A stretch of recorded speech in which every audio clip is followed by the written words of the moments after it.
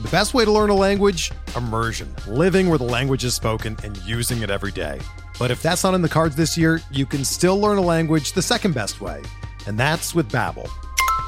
Be a better you in 2024 with Babbel, the science-backed language learning app that actually works. Don't pay hundreds of dollars for private tutors or waste hours on apps that don't really help you speak the language.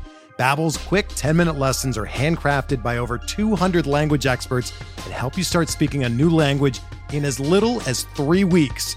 Babbel's designed by real people for real conversations, and their tips and tools are approachable, accessible, rooted in real-life situations, and delivered with conversation-based teaching, so you're ready to practice what you've learned in the real world. Here's a special limited-time deal for our listeners. Right now, get up to 60% off your Babbel subscription at babbel.com/Blue Wire. That's 60% off at babbel.com/Blue Wire, spelled BABBEL.com/Blue Wire. Rules and restrictions apply.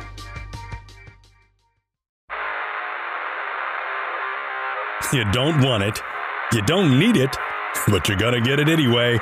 The Kevin Sheehan Show. Here's Kevin. Garoppolo under pressure. Donald got there in the air, intercepted by the Rams, and they may ride to the Super Bowl on that. So do you want Jimmy Garoppolo? Anybody want Jimmy Garoppolo? I don't want Jimmy Garoppolo. Jimmy Garoppolo is a fighter. He's not a terrible quarterback. Jimmy Garoppolo apparently is a great teammate. Jimmy Garoppolo's got a super quick release. I'm not sure I knew it as much as I knew it this year watching him. Jimmy Garoppolo is going to be available. If I am Washington, I am not interested in Garoppolo, even though I do believe he'd be an upgrade over what they have. That's the way the NFC Championship game ended in SoFi Stadium in lovely Inglewood, California, right near where the old Great Western Forum used to be, the home of the Lakers and all of their titles, most of their titles. To me, the memorable titles in the 1980s. The Magic Johnson, Kareem Abdul-Jabbar, Byron Scott, James Worthy, Kurt Rambis, Michael Thompson, and the list goes on and on. I love those Laker teams. Magic is my all-time favorite NBA player. And the Wizards/Bullets, they were the Bullets then, weren't very good. So I was into the NBA, and I was into the NBA playoffs, and I just rooted for the Lakers. I rooted for the Spurs, too, because I was a huge George Iceman Gervin fan. But only after the Bullets were eliminated would I root for those teams. Anyway, I digress. But it is right next to where the Forum used to be. I don't think the Forum is still there. Maybe it is. Is the Great Western Forum still in L.A. or not? Somebody can tweet me on that. After you listen to this, at Kevin Sheehan DC on Twitter. The show today is presented by MyBookie. Go to mybookie.ag or mybookie.com. You can bet whatever you want to bet on. Every single sport's available. They got an online casino, and they're going to match your deposit dollar for dollar all the way up to $1,000 if you use my promo code KevinDC. So go to mybookie.ag or mybookie.com for that. On the show today, Michael Phillips from the Richmond Times-Dispatch will join us in the final segment of the show with the latest on the name. All right, 48 hours from now, we'll know what the new team name is. I believe it's Commanders, but I don't know that. I'm not reporting that. And at this point, who really cares? We're going to know in less than 48 hours. That's what I believe it to be. I think it's going to be the Commanders. I think it's going to be a very polarizing day for those that still care. And that audience of still caring a lot is much smaller than it used to be, probably half of what it was, say, 10 years ago. But I think the people that care about the name reveal, most likely the people who are excited about it and may actually really come to like it are younger. And I think people that are older and were around for all of the, glory years, the glory days, will probably be sickened on that day. And then, there will be outliers in both of those demos. But I think it's going to be an age demographic response. I think the younger you are, the more excited you will be. You don't remember the organization when it was actually a competent NFL franchise that won all the time. And so your emotional tie to the name, the old name, isn't what it is for some of us. And if you are a little bit older, even if you're one that is open to and predisposed to almost embracing change, I think when you finally hear that there is a new name and new branding and new uniforms, even though the color scheme promises to be the same, I think it's going to feel a little bit like a real slap in the face. I do. I think it's going to be a wake-up call. I think the last 2 years have been kind of fake. They have felt interim. For Maryland basketball fans, that's what this season feels like. It feels very interim. I think what happens on Wednesday will feel very permanent, and that won't feel good for a lot of people. But many of you didn't feel good with interim, so I understand that as well. But Michael Phillips will come on with us later on in the show. He will talk about the latest that he has learned about the name, take a guess on what the name will be. We'll get his thoughts on the name, and then we'll talk some quarterback with him as well. But let's take some time here to go through these two championship games from yesterday. We'll start with the last game, the 49ers and the Rams. Let me actually begin with I'm taking a push on the Rams pick. The smell test hit on both of the unders. So that was 2-0, and then I had the Rams laying 3. I said on Friday's show, we're buying the hook here. We're buying the hook, and we're playing the Rams -3. I know it was an expensive purchase for those of you that bought the hook to get it to 3, because there weren't really any 3s out there. Briefly, I think there was a 3 or 2 if you saw it on Friday, but for the most part, that thing stayed constant at 3.5. And I know it costs you -120, -125, -130 to buy that half point to get it to -3 if you were playing the Rams. Anytime you're buying 3.5 to 3, it's expensive. Anytime you're trying to buy, +2.5 to +3, it can be expensive, and it was yesterday. But I am taking it as a push because I would not have given the Rams out if I didn't give the Rams out as a -3 by the hook selection on Friday. So a better smell test over the weekend, 2-0-1.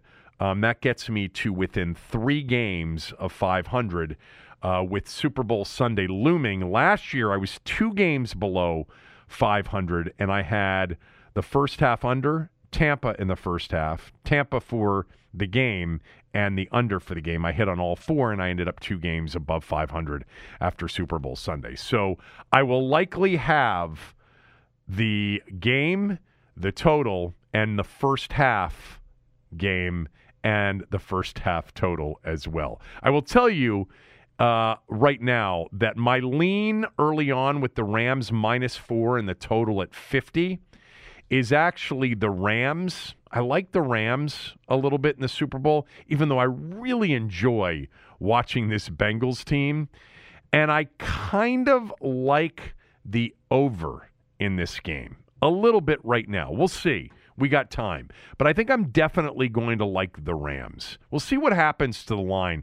It would not shock me, and this is typically the case with the Super Bowl, unless it's a very big point spread.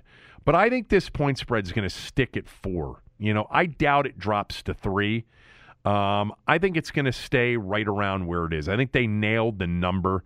When the game ended last night, I thought, I was sitting there talking with a friend of mine, and I said, I think it's Rams -3, -3.5. It ended up -4.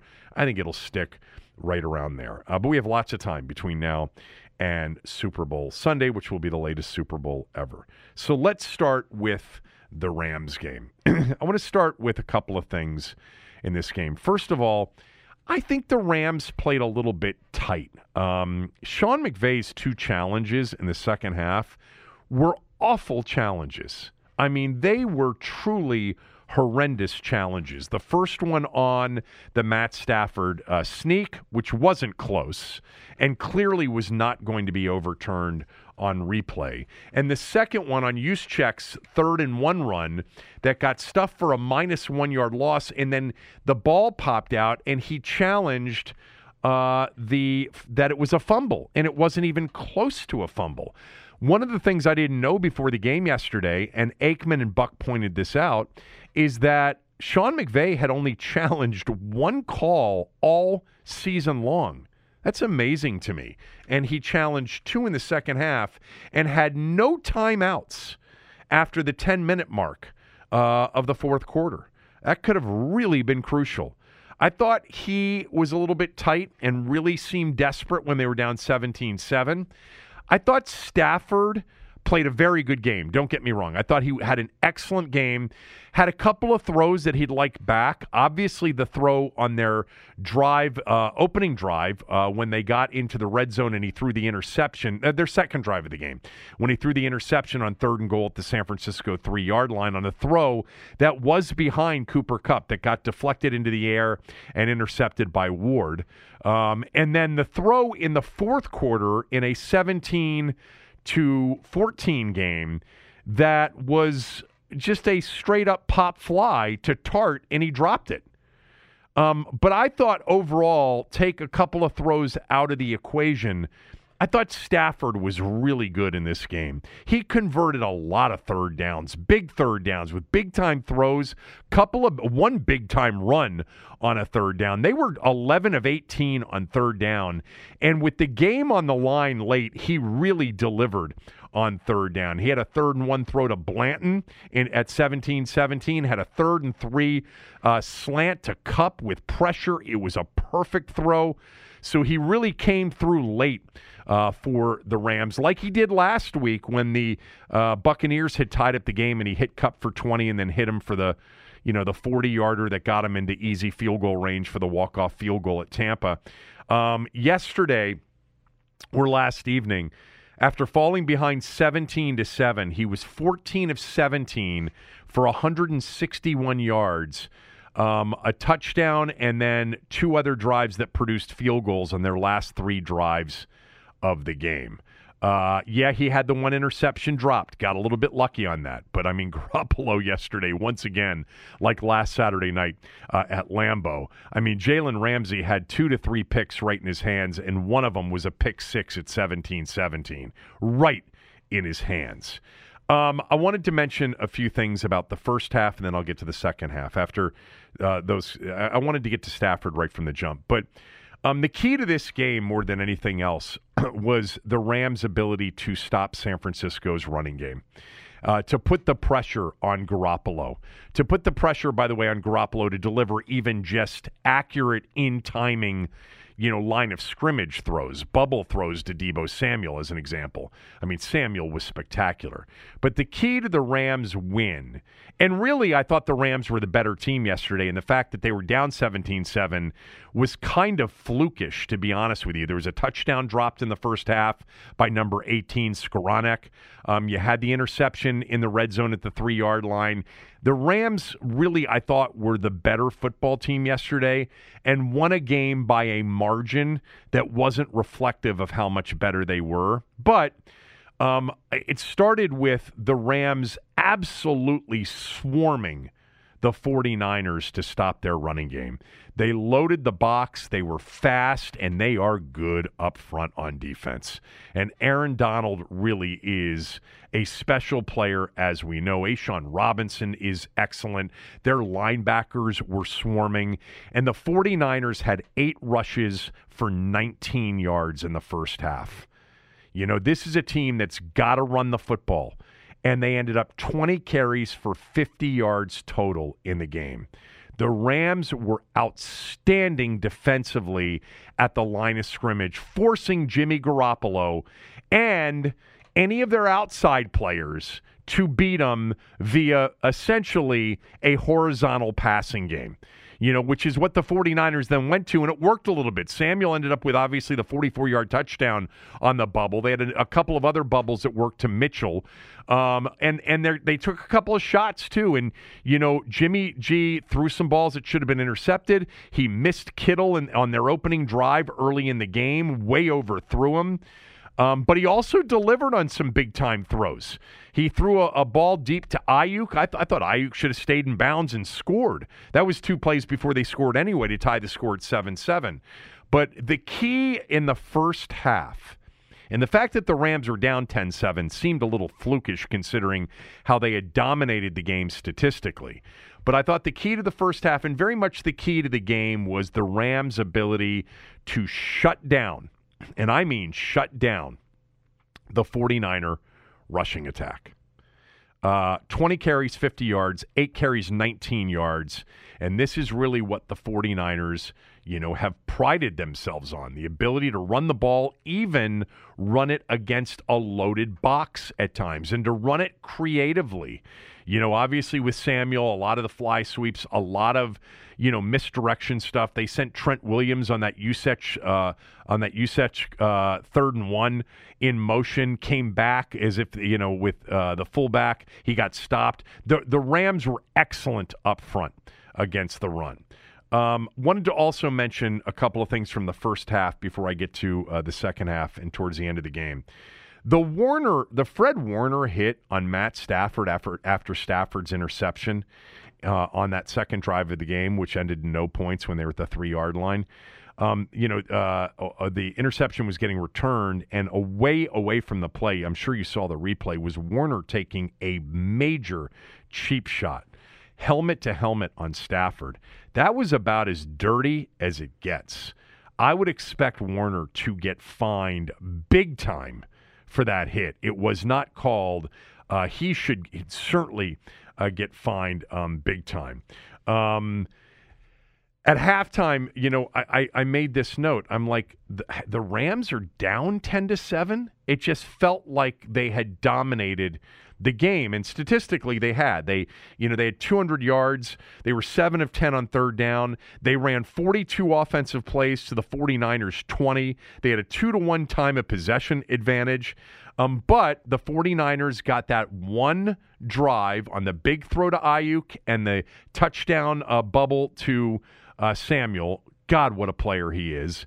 And then the Rams missed a field goal, which led to the ability to get in field goal range with great starting field position at the end of the half, and then took a 17-7 lead on really what was, I think, their most complete drive. Garoppolo hit the 3rd and 4 to Ayuk for a first down, had a 3rd and 10 throw to Jennings, which was short, but Jennings made a really good play to use his strength and bully his way really to a first down. And then Kittle was wide open on a really good schemed-up play for the Garoppolo touchdown, and it was 17-7.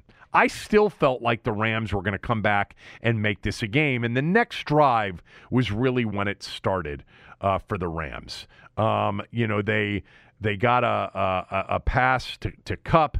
They got another. They got several passes to Kupp. They had that little at the end of the third quarter, the little wrinkle with the trick play, little flea flicker, handoff to the running back to Stafford. He hits Blanton, who was in for Higbee, who got hurt. No Higbee hurt them, but Blanton was pretty good. They need Higbee, by the way, for the Super Bowl. And then on a 3rd and 1 at the San Francisco 11, Stafford to Cooper Kupp for the touchdown and a 17-14 game. And really the rest of the way was difficult for the 49ers. They had the 3rd down and 2, the play that was challenged by McVay, which was not a very smart challenge, a terrible challenge, in fact.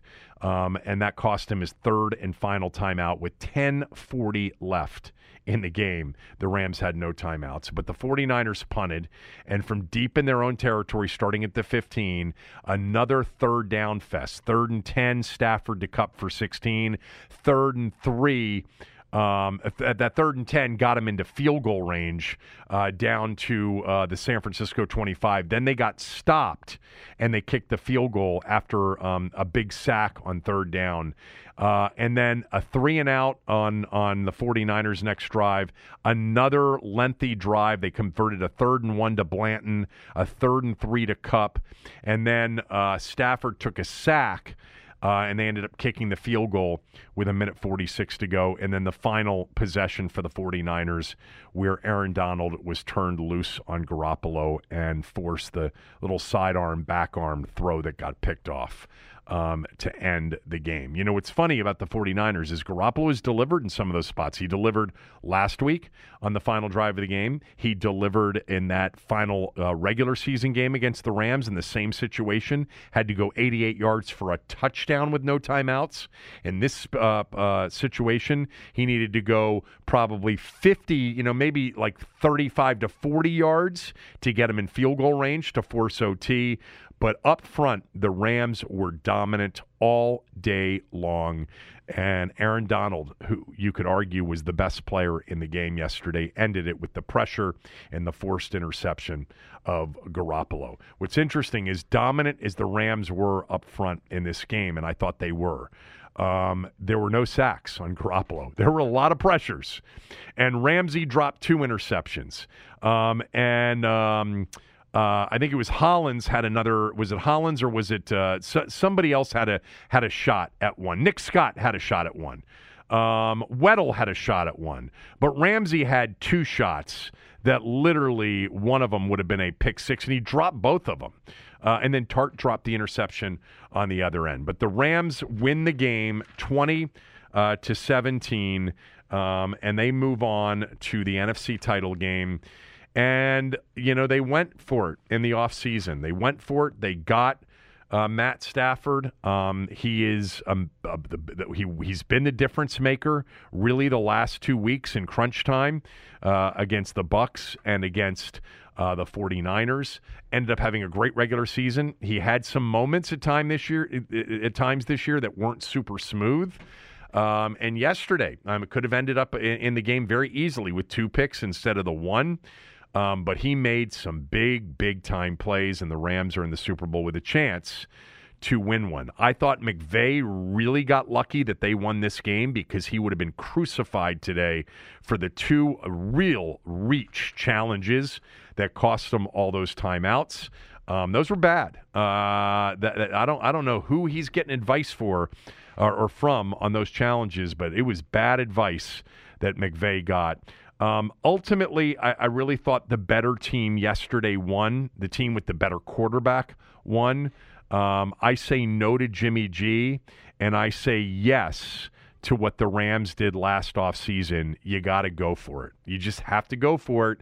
And if you get shut out again, it is what it is. And then you got to deal with, whatever, is 3-4 steps below landing on a Rodgers, Wilson, or Watson. But Stafford would have made a big difference on this team. This team isn't as good as the Rams are, and it's certainly not as creative offensively as the Rams are, and it's not the same organization that the Rams are. But Stafford would have made a big difference on any team that was lacking a true top 10-ish kind of quarterback. And I'm happy for him because I'm not a big, winning, record is a quarterback stat guy. I don't think your 1-loss record should really be the driving force in how you evaluate a quarterback. I do think the truly elite quarterbacks elevate their teams and they end up with better records than maybe sometimes the teams around them would suggest they're capable of. And I don't know that Matt Stafford is that guy. I mean, he's clearly not, or Detroit would have been better, at times over the years. But let's not forget that Matt Stafford, this isn't his first rodeo in the postseason. They had seasons in Detroit when he had Calvin Johnson where they went to the postseason and played in games. They were in the postseason in 2012 and lost a shootout where he played exceptionally well against New Orleans. They were in the playoffs in 2015 and should have beaten Dallas if not for a horrific, picked up flag on what should have been a defensive holding or a defensive pass interference to end the game. They were in the postseason in 2017. There were times in which he was elevating his team to a certain degree. But there were also times when he wasn't completely, healthy in some of the years during his career. He played only half the season in 2019, and I've said this many times about Stafford. No dude showed up on an injury report more often than he did and then played. And he did that a lot in Detroit. But, Detroit had a stretch where they were 10-6 in 2011. They were 11-5 in 2014, 9-7 in 2016, 9-7 in 2017. They weren't, always awful. He had, 4 solid seasons of 9 wins plus, 3 of those seasons in the postseason. And then a couple of those years they were 7-9 and in the hunt. They were a horrible team a couple of times. They were. But I'm glad for him because I think his overall talent and ability wasn't necessarily reflected in Detroit's one-loss record over the years. And he's with a really good team. They're really good around him. I mean, they got, OBJ, by the way, I didn't mention him. What a game he had, 9 for 113. What a postseason Odell Beckham Jr. is having right now. But a good win for the Rams. And by the way, how about the fact they had to use the silent count at home? Second straight game against the 49ers. We're playing as the home team. They had to use the silent count. That's not good. All right, when we come back, the earlier game, which included an incredible finish, an incredible comeback, and an incredible suggestion from the lead analyst on the game for CBS. We'll get to that right after these words from a few of our sponsors. We're driven by the search for better. But when it comes to hiring, the best way to search for a candidate isn't to search at all. Don't search, match with Indeed. Indeed is your matching and hiring platform with over 350 million global monthly visitors, according to Indeed data, and a matching engine that helps you find quality candidates fast.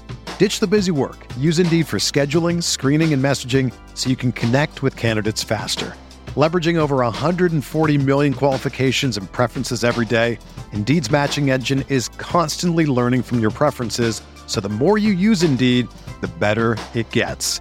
Join more than 3.5 million businesses worldwide that use Indeed to hire great talent fast. And listeners of this show will get a $75 sponsored job credit to get your jobs more visibility at Indeed.com/Blue Wire. Just go to Indeed.com/Blue Wire right now and support our show by saying that you heard about Indeed on this podcast. That's Indeed.com/Blue Wire.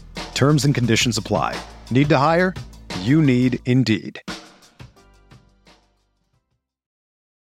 It's only a kick, a jump, a block. It's only a serve. It's only a tackle, a run. It's only for the fans. After all, it's only pressure. You got this. Adidas.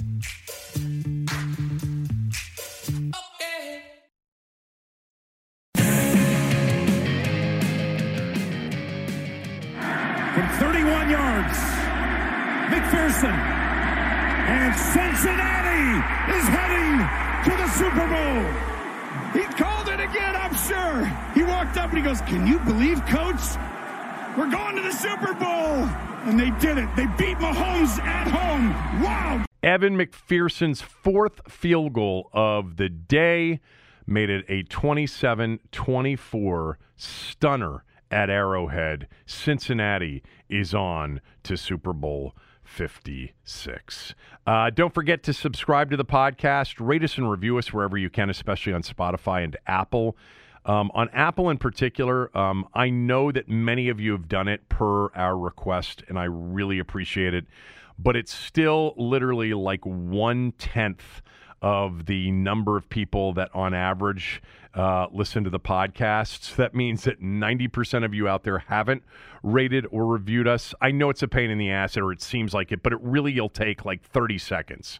If there's any way you can do it in your spare time, or even just pause this show right now and just rate us 5 stars and write a quick one sentence telling Apple how much you love the podcast. It's big for us because it's really what advertisers look for. They look for the numbers, which we have, but they look for the response from the listeners, and that is reflected in your ratings and reviews. So if you have time, if you can spare some time to do it, it's a huge help for us. Wow, what a first game. It continued the trend of games ending on the final play of the game. It made it 5 straight playoff games, the 4 divisional round games last week, and this one in overtime yesterday. 5 straight playoff games ending with a walk-off score. Evan McPherson doing it for the second time. 12 of 12 Evan McPherson has been in the postseason kicking field goals. What a run for him. 4 for 4 yesterday. Last week in the win over Tennessee in the divisional round, 4 for 4. And in the first week against the Raiders, 4 for 4. 12 for 12. I was looking for information on whether or not that is a record number of field goals made in 3 playoff games, and I couldn't find it anywhere. It's got to be, though, right? And the percentage obviously couldn't be topped. But, it's pretty rare where you have 3 games in a row where you're 4 for 4. To kick 4 field goals in a game is unusual. I mean, it's not, how many games does it happen in which a kicker kicks 4 field goals in a game? 1 out of 5 games? 1 out of 4 games? He's done it in 3 straight games. He only did it once during the regular season in a win over Vegas, and he only attempted 4 in one other game, and that was against the 49ers, a game they lost in overtime in Cincinnati, 26-23. All right, let's get to this game. Where to start? Well, I'm going to start with the Chiefs because Cincinnati will get a lot of credit from me coming up here in a moment. But the Chiefs choked this game away. Patrick Mahomes was awful in the second half. Awful. And it wasn't awful in the way that you would expect Mahomes to be awful. Maybe some really bad decisions, trying to make plays, running around, throwing some balls up for grabs. He missed guys badly. He looked like he completely tightened up. I mean, that game should have been over on the second play of overtime. He threw a pick-6 ball to Eli Apple that Apple just dropped. That ball was so far behind Robinson. They won the toss, and everybody's like, oh, that's it. They're going to go down the field like they did last week. And by the way, it doesn't always happen. It's happened, though, 11 out of 12 times before yesterday that the team that won the toss in the postseason has won the game, and on 7 of those on the first drive since the new rule was adopted in 2010. I am for a change or a tweak to the overtime rule in the postseason. I've come around on that. But Mahomes was tight. The first ball sailed over Robinson's head. The second one was right in Eli Apple's hands for a pick-6 to end it. Would have been 30-24. And then on 3rd and 10, he threw to Hill into double coverage and had it picked off. I thought Mahomes was dreadful in the second half. Inaccurate, late, missed guys, running around trying to make plays that he didn't complete in terms of making plays, which, by the way, he usually does. I'm not going to sit here and tell you, what's he doing running around and twirling and extending the play? Well, that's who Patrick Mahomes is. That's who he's always been. That first touchdown pass to Tyreek Hill was unbelievable. The twirling around and the extension of time, he's great on that. And I would say that most times when he does it, I'm expecting it to end in a touchdown. It didn't yesterday, not in the second half. But beyond that, he was missing people. He was late on throws. He was inaccurate on throws. I mean, this team in the first half rolled up nearly 300 yards, 21 points. We'll get to the last possession of the first half here in a moment. They were 4 for 4 on 3rd down. Mahomes was 18 of 21 for 220 and 3 touchdowns. Tyreek Hill had 7 catches for 78 yards in the first half. Kelsey was 5 for 55. Tyreek Hill did not have a catch in the second half. The first half was touchdown, touchdown, touchdown, and then they got stopped at the goal line at the end of the first half. We'll get to that in a moment. They were unstoppable in the first half.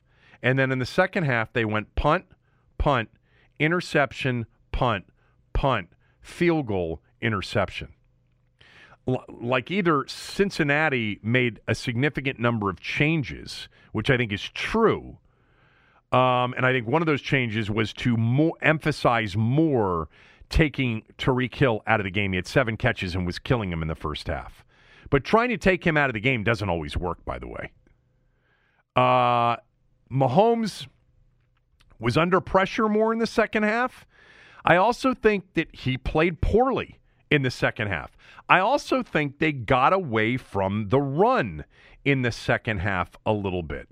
McKinnon in the first half was averaging, I think, over 6 yards per carry, or right around 6 yards per carry. I thought they could have just kept feeding Jerick McKinnon. It's not really Kansas City style, understood, but I thought that they could have continued to feed him. Now, let's go through the rest of this game in chronological fashion, because I think Mahomes choked. I thought he was tight, and I thought Kansas City was dreadful in the second half. I also think Cincinnati gets a lot of credit for it, because I think Cincinnati hung in there, and they were really good, and God, I was rooting for them. What I was really rooting for was the under, which we got. But I wanted Cincinnati to win the game. In the first half, Cincinnati, they struggled. It was really close, right? Like their opening drive, they had a 3rd and 4, and Burrow just missed Uzomah, who got hurt. That's we got 2 tight ends in the Super Bowl injuries, Higbee and Uzomah, those are big losses if neither can play. On Cincinnati's second drive, they drove it down the field. Burrow scrambled and made a 3rd and 5. He threw a tight throw to Boyd on a 3rd and 2. That was actually the quick sprint out, 3rd and 2. Threw a pass complete to Boyd on a 3rd and 5, and then they were forced to kick a field goal. But they drove the ball in that second drive. The third time they had the ball offensively, they got a big run by Mixon, and they had a 3rd and 6 near midfield, and Burrow went with kind of a screen to Pirine, but Pirine went in kind of the wrong direction. I think that was that particular throw to Pirine. That may have been the next drive. And then that was that drive, actually. And he was a little bit upset with Pirine because he said if you had stayed in the area in which the screen was supposed to go, we probably pick it up. And then on their last drive of the first half, 7 plays, 70 yards, 4 minutes, and on a 2nd and 12, they threw a screen to our boy Samaje Perine, who ran it in for a touchdown. And the 21-3 was 21-10. But did you even have any sense at 21-10 that they had a prayer? No, because the Chiefs had gone in their drives, 11 plays, 84 yards, touchdown. Their second drive, 7 plays, 75 yards, touchdown. Their third drive, 8 plays, 72 yards, touchdown. It's 21-10, and here they are, by the way, at the end of the first half, on the move again. Is Cincinnati going to stop them? No. And Kansas City is scheduled to get the ball to start the second half. So I thought the game was over. I mean, I was just rooting for it to stay under. I really saw 35 or 38 to 10 or 38 to 17 coming.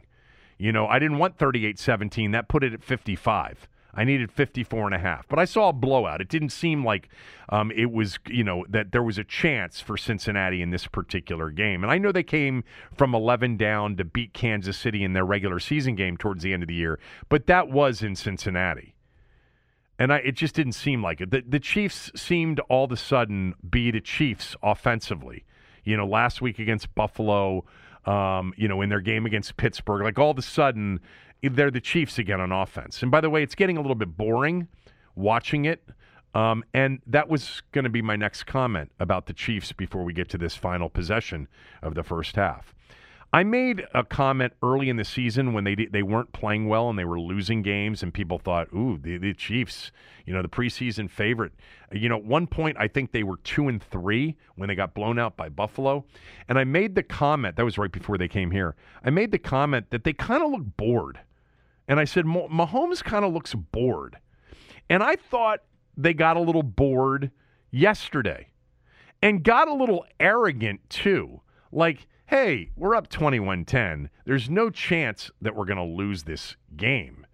So let's go ahead and run a play with 5 seconds to go at the end of the half, up 21-10. We're getting the ball to start the second half, but it's at the 1 yard line. Let's go ahead and score and make it 28-10, and then we'll score to start the second half 35-10, and then we'll start making plans for LA in the Super Bowl.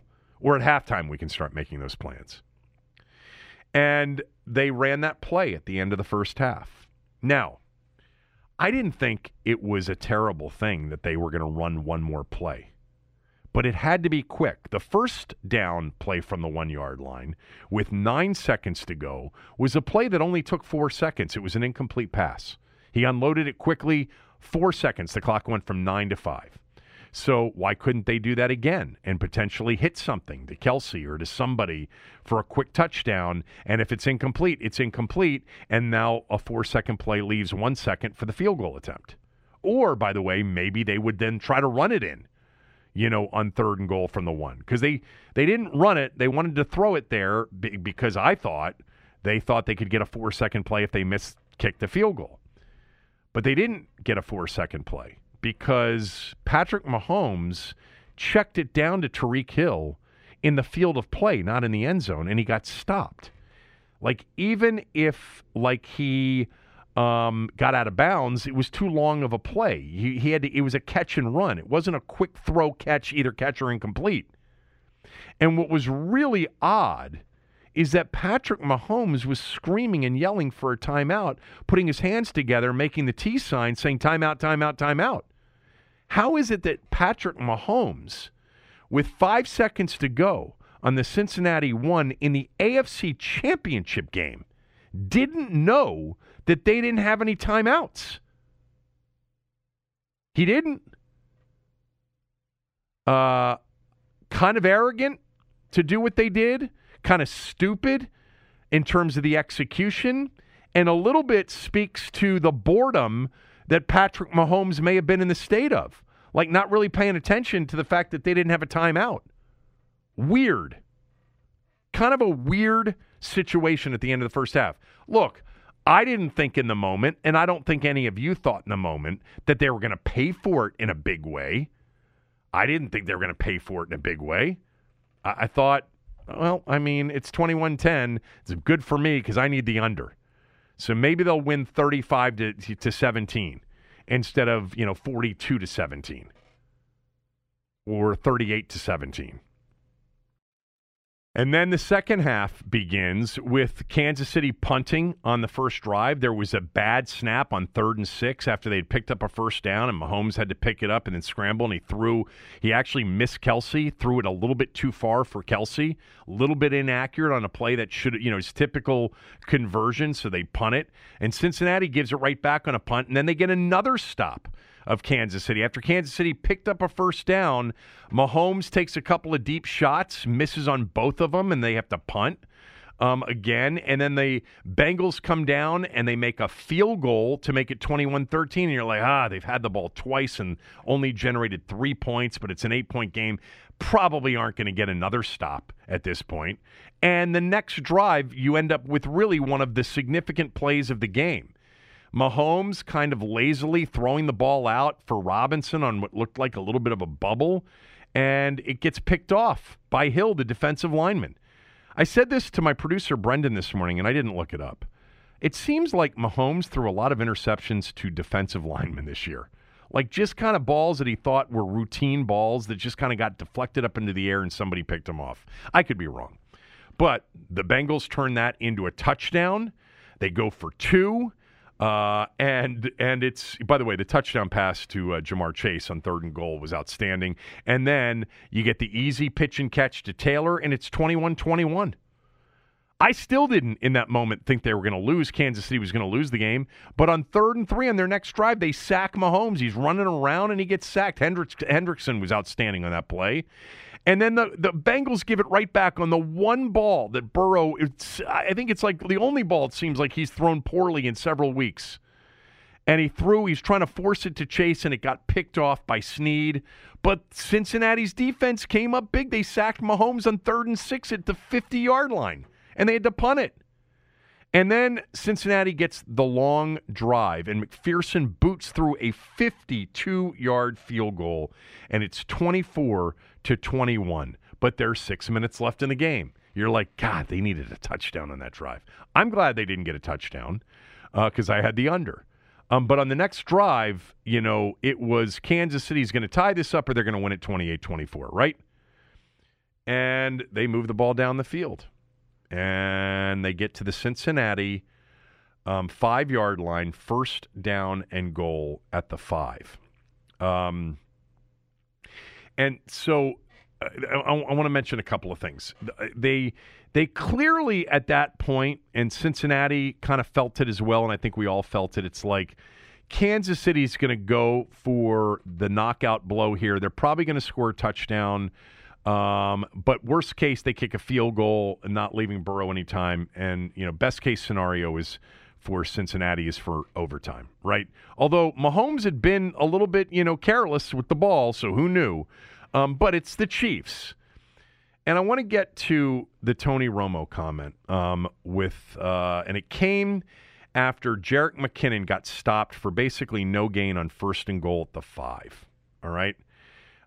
First and goal at the 5, Cincinnati calls their final timeout, minute 26 left. They're protecting against the possibility that Kansas City scores a touchdown and they need the ball back, or they hold Kansas City to a field goal, which might still give them time to go down and get into field goal range. And Tony Romo suggested that one of the strategies the Bengals should consider is letting the Chiefs score. I've always been a Romo guy since the beginning. I think he's enthusiastic. I think he really knows the game. But I've been meaning to say this at various points during the season this year. In listening to Tony Romo this year, I think he's winging it. I think his preparation is average at best. And I think he's not thinking some of these things through. I think he's totally capable of understanding how stupid a suggestion up 3 and letting them score is. That's one of the worst, in-game strategy suggestions from a lead analyst on the number 1 team in a big spot that I have ever heard. I was stunned when I heard it. I tweeted out immediately, Tony, the let them score strategy doesn't apply when you're up 3. It applies in a tie game if the other team can win on a walk-off field goal. It probably applies if you're up 1 or 2 against a team like Kansas City. You don't want them to have a walk-off field goal for, a 1-point win. It also, by the way, applies if you're down by 1, if they're stupid enough to score. You let them score, and then you get the ball back down 8. Although that really doesn't happen as much anymore because teams are more aware of the let them score when you're down by 1 scenario. But they were down by 3. And he was suggesting let them score so you can get the ball back into Burrow's hands with more time, no timeouts, down by 4, needing a touchdown? No, you're not letting them score up 3. Ever. That was and I saw on Twitter so many people agreeing with it. You guys were out of your minds. That was a terrible suggestion. And I think even Tony Romo, and maybe he's already come back and said, I was just throwing stuff out there. But I'll get to what happened in overtime with Nance and Romo here in a minute. Clearly, the strategy is not to let him score. The strategy is it's second and goal from the 5-yard line. Let's try to get stops on the next 2 plays and force a field goal so we've got a chance to win the game, at the end or in overtime or whatever. And they did get a stop. They sacked Mahomes twice.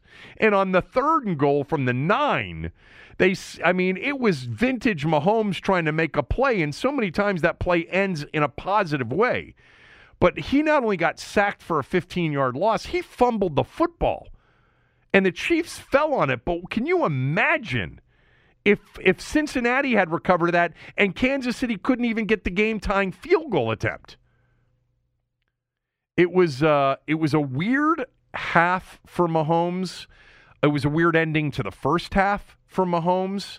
Mahomes is, obviously an elite quarterback. I mean, one of the best we've seen in recent memory. You could argue the best in the game. And the touchdown throw that he had early to Hill was brilliant. I mean, he was on in the first half, on in a big way. 18 of 21 for 220 yards and 3 touchdowns and a half. Should have been enough at home to bury the Bengals, but give the Bengals credit. They did something defensively. They certainly took Hill out of the game in the second half. They got more pressure on Mahomes. Mahomes brought some of those sacks on himself on his own because he was trying to extend, and Cincinnati made some plays. I thought on the last sack before the game-tying Butker field goal, I thought they showed an overhead view. It looked like Hill was open briefly, but he didn't fire it. He didn't fire the ball, and he took the big sack. They recovered the fumble. The game goes to overtime at 24-24. The coin toss, goes Kansas City's way. Everybody thinks, they're going to win the game. I did. I mean, I certainly thought there was a chance they'd go down and get in field goal range. But remember, also part of the ridiculous suggestion by Romo is that Cincinnati had stopped them on every drive, including at the end of the first half. That was Kansas City's first point since midway through the second quarter at the end of regulation. No. When you're up 3, you're not letting them score. You're not letting them score. Now, if you're like in a college game that's, 56 to 50, 59-56, and the other team has not been stopped at any point, and the other team's playing for just the walk-off touchdown, well, I still think you try to stop them. But I'm sure you can create in your own mind a scenario in which you think it makes some level of sense, but not really, not down 3. You gotta stop them. And it's a condensed field, and you had been stopping them, and they did stop them. In fact, they almost had a fumble recovery to end the game before Kansas City could tie it. But in overtime, I mean, Mahomes, I've already said, the first 2 throws are terrible throws, and Eli Apple should have had a game walk-off pick 6 on a terrible throw by Mahomes. Then he finally gets picked off. And then came the other situation where I thought Nance and Romo just, I'd have to go back and listen to it to see if it was as much Nance as it was Romo. But on the Mixon run for 13 yards, from the Kansas City 25-yard line to the Kansas City 12-yard line, okay, that now puts them in, chip shot field goal range. At the end of that run, Mixon got up, put the ball on the ground, and you saw Kansas City Chief come up and recover it clearly. And it was then that Andy Reid called a timeout. And he called the timeout because he wanted to make sure that the NFL that the replay booth was looking at that play to see if Mixon actually fumbled the football because he wasn't touched before he went down. Well, he wasn't touched by an opponent. He got tripped up by his own player, went down, thought he was tripped up by a Kansas City Chief, left the ball on the ground, and there was a clear recovery. Now, some of you, mentioned to me because I tweeted it immediately, and some of you said, I think that's exactly what I saw. I said, I think that Andy Reid wants them to review the play for that being a mix and fumble with a clear recovery, but I think he gave himself up, and I think that's the rule.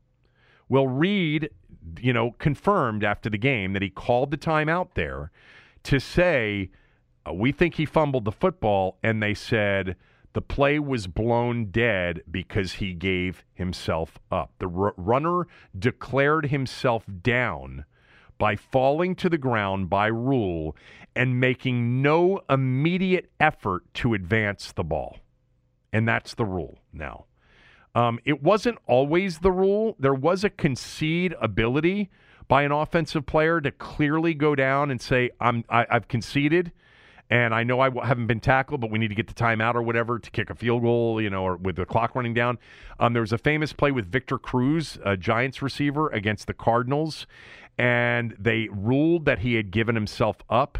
But then they added language to the rule that said as long as the runner makes no immediate effort to advance the ball. And clearly Mixon did not. Mixon thought he was down, gave himself up, put the ball on the ground, and celebrated the big run.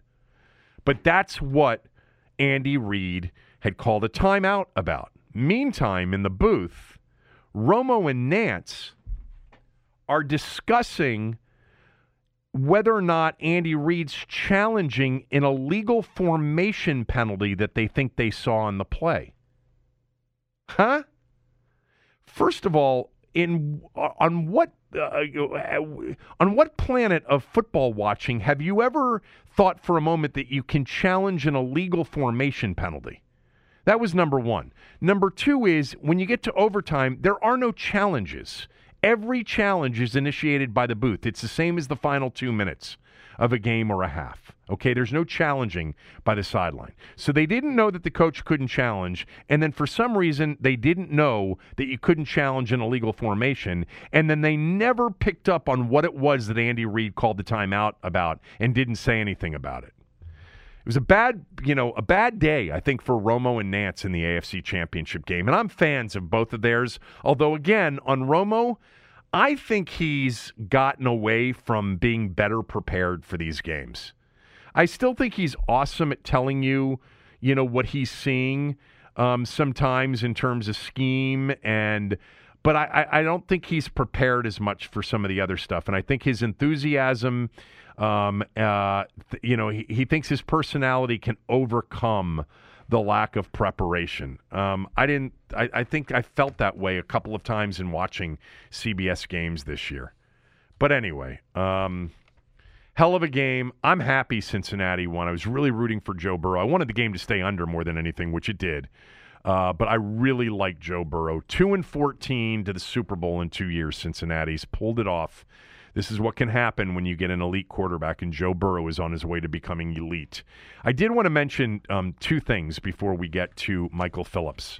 The first of which is several of you tweeted to me that if Washington had lost one more game in 2019, they would have had the number one pick over Cincinnati. If they had finished 2-14 like Cincinnati finished 2-14, Washington would have had the number one pick. By the way, that's true because Washington had a weaker schedule, and the strength of schedule is the tiebreaker on that. And the team with the weaker schedule, with the bad record, actually gets the higher pick because the perception is if you had a tougher schedule, well, then maybe you should have lost all those games. With a weaker schedule, you shouldn't have. But let me remind everybody that particular season, Cincinnati was 1-14 going into the final week of the season. And they knew before the final week of the season that they had the number one pick regardless of the result of their final game. And the final game that they played that year was a win over Cleveland. My sense of it is that if to keep the number one overall pick, they had to lose that finale and finish 1-15, somehow they would have figured out a way to lose that game. So Washington going 2-14 is true, but if Washington had 2 wins going into that final game, if they were 2-13 and Cincinnati was 1-14 going into that final week, I bet you Cincinnati would have ended up 1-15. The other part of that is that would Dan Snyder have allowed Ron Rivera in his first year in the 2020 draft to pick Joe Burrow number one overall? I don't think so. I'm not totally convinced that Washington would have taken Burrow had they had the number one pick. I think if Cincinnati had, let's just say, taken Tua, I don't know that Washington would have taken Burrow number 2, even though I think they should have. So there's that as well. Anyway, one last thing. Rafael Nadal's comeback against Daniil Medvedev in the Australian Open final was incredible. I didn't watch the whole thing. I get up, early. So I picked it up from basically the end of the second set in which he was down 2-0 and then came back for his 21st major. He's now the leader with 21. Djokovic and Fed each have 20. Obviously, Djokovic was the favorite before he wasn't allowed to play at the Australian Open. But it was an incredible comeback by an incredible superstar who has such a will. And to watch these long duration, 5 hours and 24 minutes this was, tennis events, it's the same way you feel about these NHL playoff games that go to 5, 6, and 7 overtimes. The endurance, the stamina test, the mental and physical is just amazing to watch. And we've seen it in tennis so many times with some of these extra long 5-set matches. 5 hours and 24 minutes. Nadal down 2-0. It was over. Medvedev, for those of you who don't know, won the U.S. Open. So he had just won the last major, and he was on his way to his second straight major. And Nadal was an underdog in this match. He was not supposed to win this match. It was so impressive. I still believe that my top three in order are Federer 1, Nadal 2, Djokovic 3, even though more likely than not, Djokovic will end up with the most majors. I think Federer, at his best, is the best I have ever watched. And, Nadal and Djokovic got a lot of those wins over Federer when Federer got, a little bit older. I don't know if they would have gotten those wins facing Fed in his prime. Anyway. All right, when we come back, Michael Phillips will be our guest from the Richmond Times-Dispatch. We'll talk Washington name, Washington quarterback, right after these words from a few of our sponsors.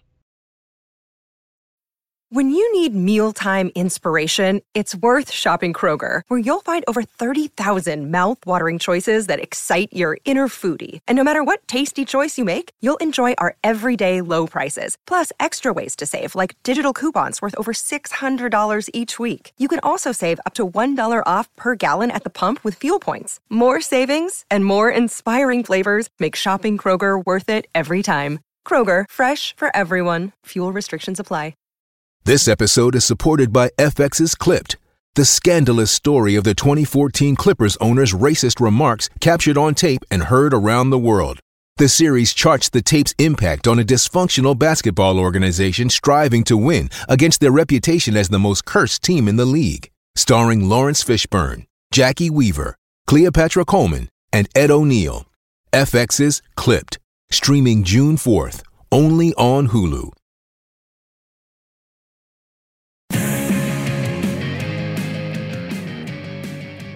All right, let's bring in Michael Phillips from the Richmond Times-Dispatch, at Michael PRTD on Twitter. He's always one of my favorite guests, whether it's here on the podcast occasionally, much more frequently on radio. Michael is covering everything that's going to be going on during the offseason, which is very often the active season if you're a Washington fan. But I wanted to I read your story just moments ago that just hit in the Richmond Times-Dispatch about the final countdown to Washington's new football name. So I'm going to start with some very basic questions. Number one, what do you think the name's going to be? I think it'll be Commanders. There's so much smoke. I'm rooting for it to not be Commanders, because if it's not Commanders, then this organization pulled off just a really impressive feat, getting everybody to think one thing, then go in a different direction. And I think that would be fun if they were able to do that and talented enough to pull that off. But there's so much smoke. I don't see how you could think anything other than Commanders at this point. By the way, as you and I have joked many times together over the years, what you just described is something that I don't think either one of us think they're capable of pulling off. It would be too clever. I'd be impressed.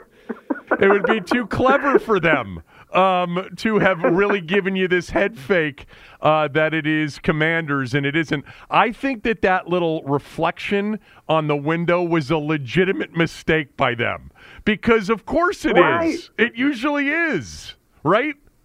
In the last 20 years, you built up a track record, and so now when we play the game, mistake or clever fake, only a fool would continue putting money on clever fake at this juncture. Yeah.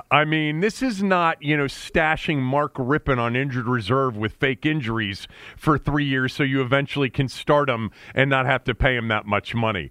It's a different organization. By the way, how about all of the commemoration last week of the 30-year anniversary? Do you think in any other city that they would have spent as much time. Look, I was a culprit. I'm not suggesting that it wasn't worthwhile. I actually had conversations with people like Mark Rippon and Joe Jacoby and Jeff Bostic and Frank Herzog that I really enjoyed.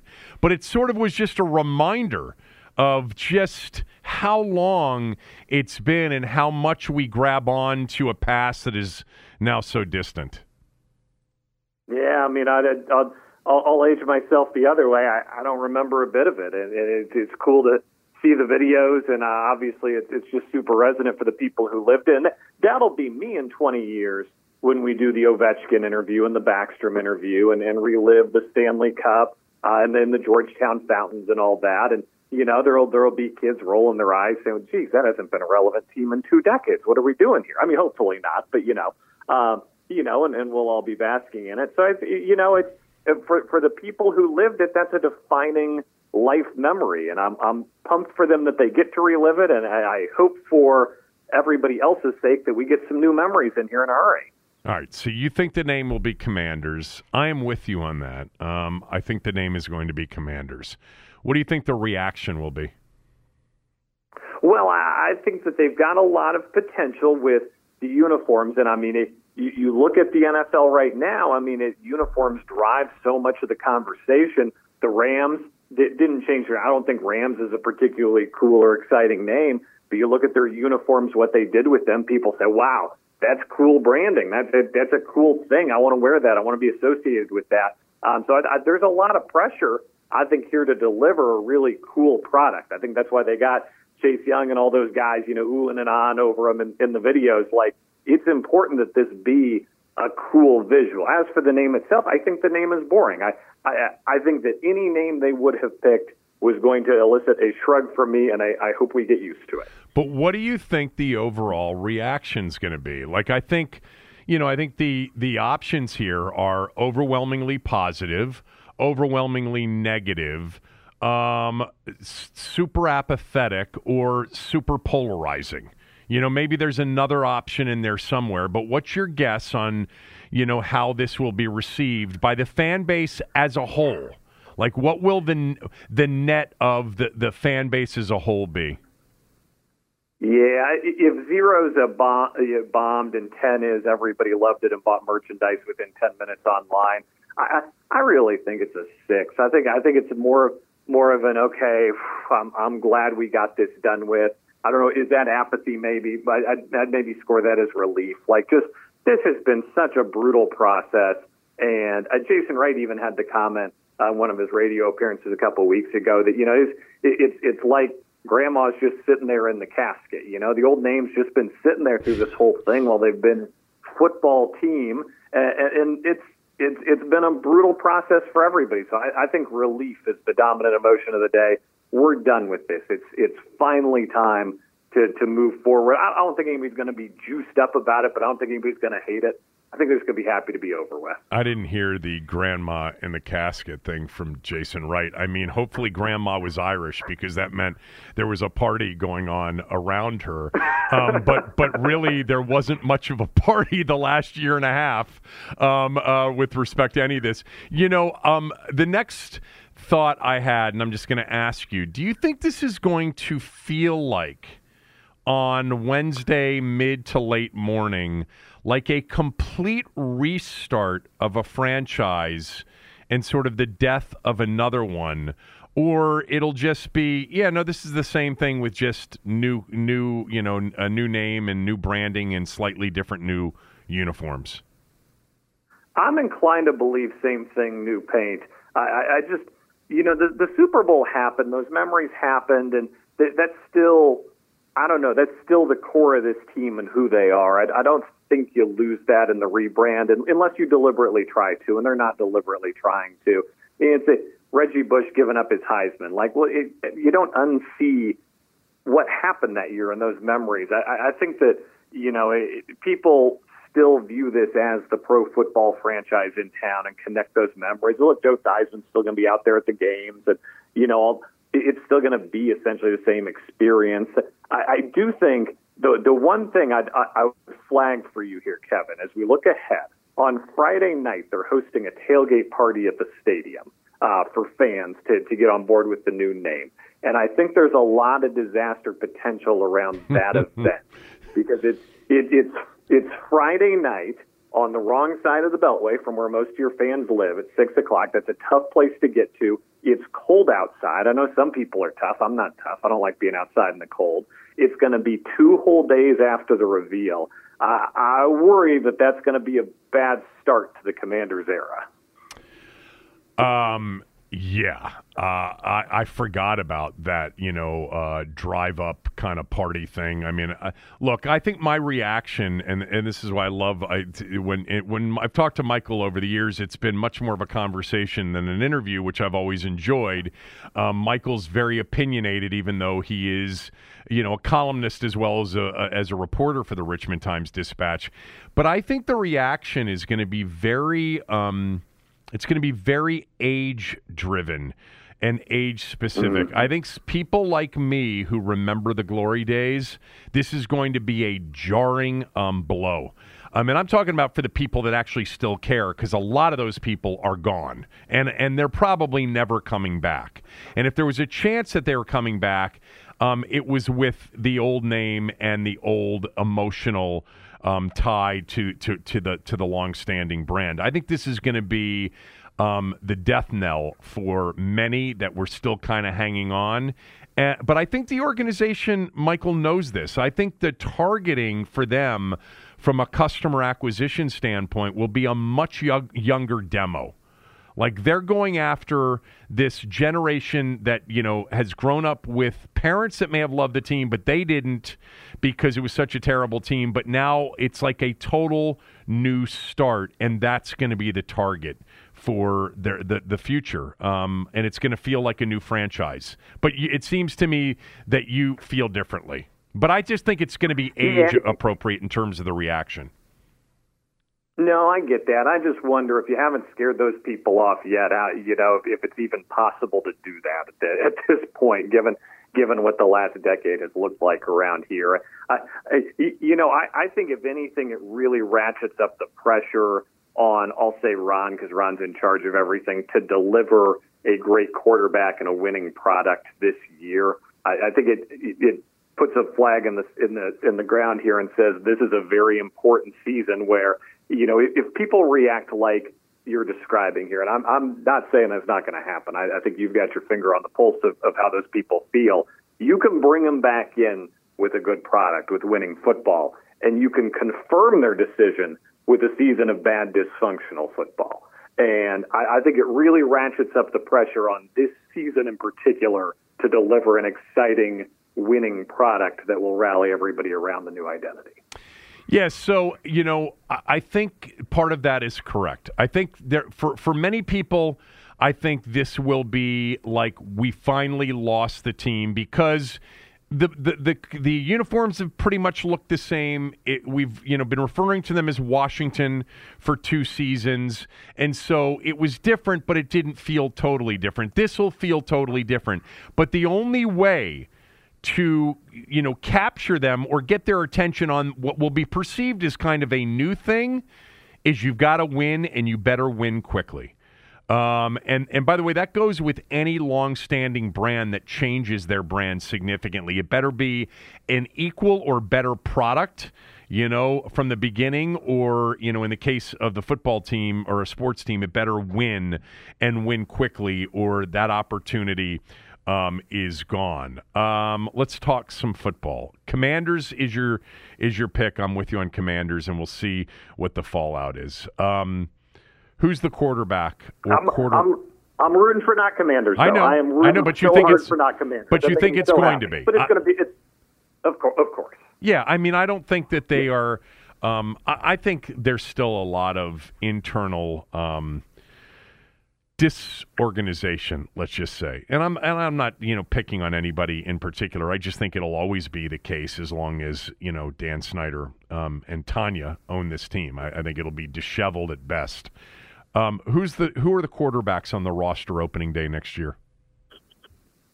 So there's a big 4, as I'm terming it, and that's Rodgers, Wilson, Watson, Carr.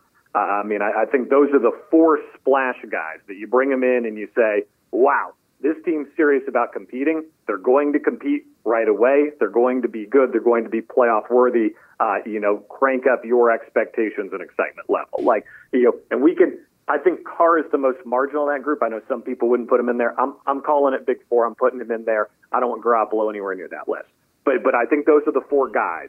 And I think Ron is really intent on landing one of the four. But I don't think that means he'll get one of the four because it's hard to do. Everybody wants one of those guys. The teams that have those guys want to keep those guys, except for Houston, which who knows what's going on there. But Deshaun Watson's got a lot of power in saying where he wants to. It's hard to do. And so, I get that they want one of those guys, but I think the prediction ultimately has to be that they don't land one just because it's so difficult and because there's so much demand there. I'm ultimately inclined to believe it's going to be a rookie, let's say Malik Willis, just for argument, but any of those guys. It's going to be some veteran they signed to bridge the gap, and it's going to be Taylor Heineke. That's my pick for those three, but I know they really want the big guy, the splash guy. I think they should go for. I wouldn't put Derek Carr in that group, but that's fine that you did. I think it's Watson, Rodgers, Wilson. That is, that's the home run swing, and it would be great to make contact. I don't think they will. And then I think you have the next tier, which would be Derek Carr, and if Kirk Cousins is available, I'd put that as the next tier. And then you get to, I think, what I would call the third tier, which quite honestly, I think Jimmy G's in that third tier with Trubisky and, Jameis Winston and Marcus Mariota, etc. And ultimately, I think that's where they're going to land. And so in that group, let's just say they don't, connect on one of your big four. Do you think of the other people, who do you think they should aim for, and do you think would be acceptable if they land on somebody from that other tier? I don't think they should aim for any of them, to be honest with you. I think all of them represent an unacceptable investment in the position of quarterback and what it takes to win in the NFL. I think all of them represent, we couldn't get what we wanted, here's something pretty good, we overspent to bring it to you. To me, you got to go rookie. If you can't go big, you've got to go rookie, and you've got to try to make it work. And I understand that's a world of uncertainty there, but if you bring in one of those tier 2, tier 3 guys, you're just making the announcement, hey, we just cut a big check, but don't get too excited because this guy probably isn't taking us to the promised. Do you think that's the way they would sell it? I don't think so. Hey, we just signed Marcus Mariota because he was available for a free agent. Don't get too excited because I don't think he's the guy. But at least he's better, we think, than Taylor Heineke. But here's the thing with you, and I know this about you. The reason that you think if they strike out on any of the big four, as you're calling them, that they should just go rookie is because you think Taylor Heineke is equivalent to those other guys, don't you? I think Taylor Heineke is tier 3B. He's not in the tier 3, but for the cost you pay, he's better than tier 3 because you're paying him in Bud Lights next year. And any of those guys you got to go get, you probably got to give 18 to 20 a year to because that's how the market works. I'd rather spend that 18 on a good skill player and take your medicine while you got to take your medicine. Yeah, I don't think we're talking 18 to 20 for Mitch Trubisky or Marcus Mariota. I think we're in the neighborhood of the Ryan Fitzpatrick, deal, maybe even.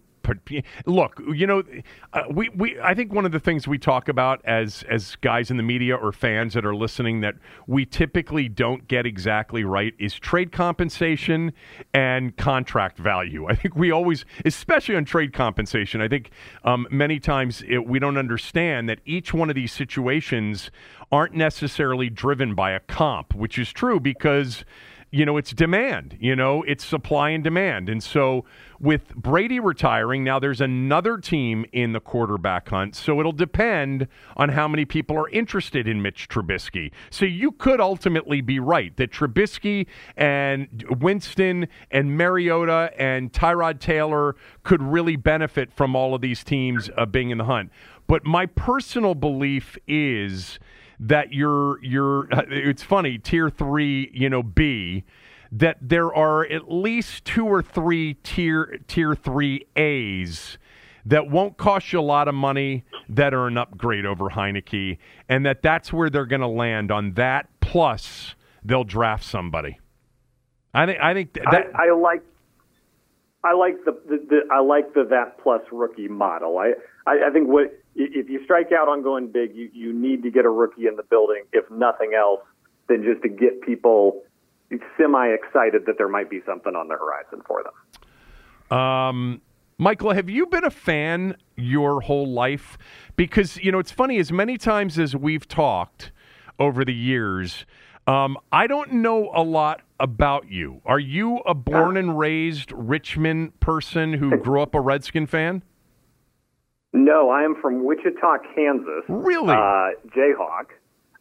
Yeah, so my dad is a huge baseball guy. We grew up Royals all the way. That was the number one team in our house. But we certainly rooted for the Chiefs during football season. So that's the team I claim.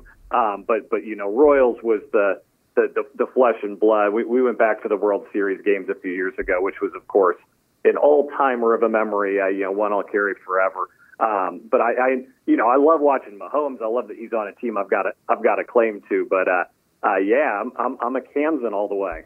So how did you get to Richmond and start covering this team? I interned with the Nationals with MLB.com with Bill Rocket Ladson for a summer, and one of the writers from here was up doing that stuff. And he said, "Well," I said I didn't want to go home after the summer because I don't know if you know this, but it's Kansas. So I just say, I want to be out here. I want to be where the action is. And he said, "Oh, well, we're looking for people." And so I call the editor here, and hey, I heard you have jobs. Yeah, you want to come be a sports writer here? Yeah, definitely, I do. So took the job, having never been to Richmond, but loved it. Met my wife here. She's from the area, and the kids love it here. So we're in. I'm all in, and I've been here long enough now. I guess probably about 15 years. So I feel like I've seen a few things. So it's been 15 years, and so you've been covering the team for 15 years. No, I didn't start covering the team. I did a stint with the University of Virginia for a few years. My first year was the Robert year, which I guess is the 10-year anniversary coming up this year. So 9 years, about to come on 10. Yeah, hopefully they're winning some games next year, so we don't have to do RG3 commemorative week-by-week segments on our various shows and columns. Michael, thanks so much. I always enjoy it. Appreciate it. Absolutely. Get you down the line. Michael Phillips, everybody. That's it for the day. Back tomorrow with Cooley, and then Tommy will be with us this week on Wednesday. Everyone is talking about magnesium. It's all you hear about. But why? What do we know about magnesium? Well, magnesium is the number one mineral that 75% of Americans are deficient in. If you are a woman over 35, magnesium will help you rediscover balance, energy, and vitality. Magnesium supports more than 300 enzymatic reactions in your body, including those involved in hormonal balance. From functional medicine doctors to mental well-being and female hormone experts, we all know that magnesium is the one mineral to improve all aspects of well-being and health. But which one? Magnesium Breakthrough from Bioptimizers, the trusted choice recommended by leading experts with 7 best-absorbed forms of magnesium to ensure your body receives the support it needs for overall well-being. Go to bioptimizers.com/balance today and use code BALANCE10 for 10% off. Support your journey to wellness at bioptimizers.com/balance. Magnesium Breakthrough from Bioptimizers, your foundation to optimal health and vitality.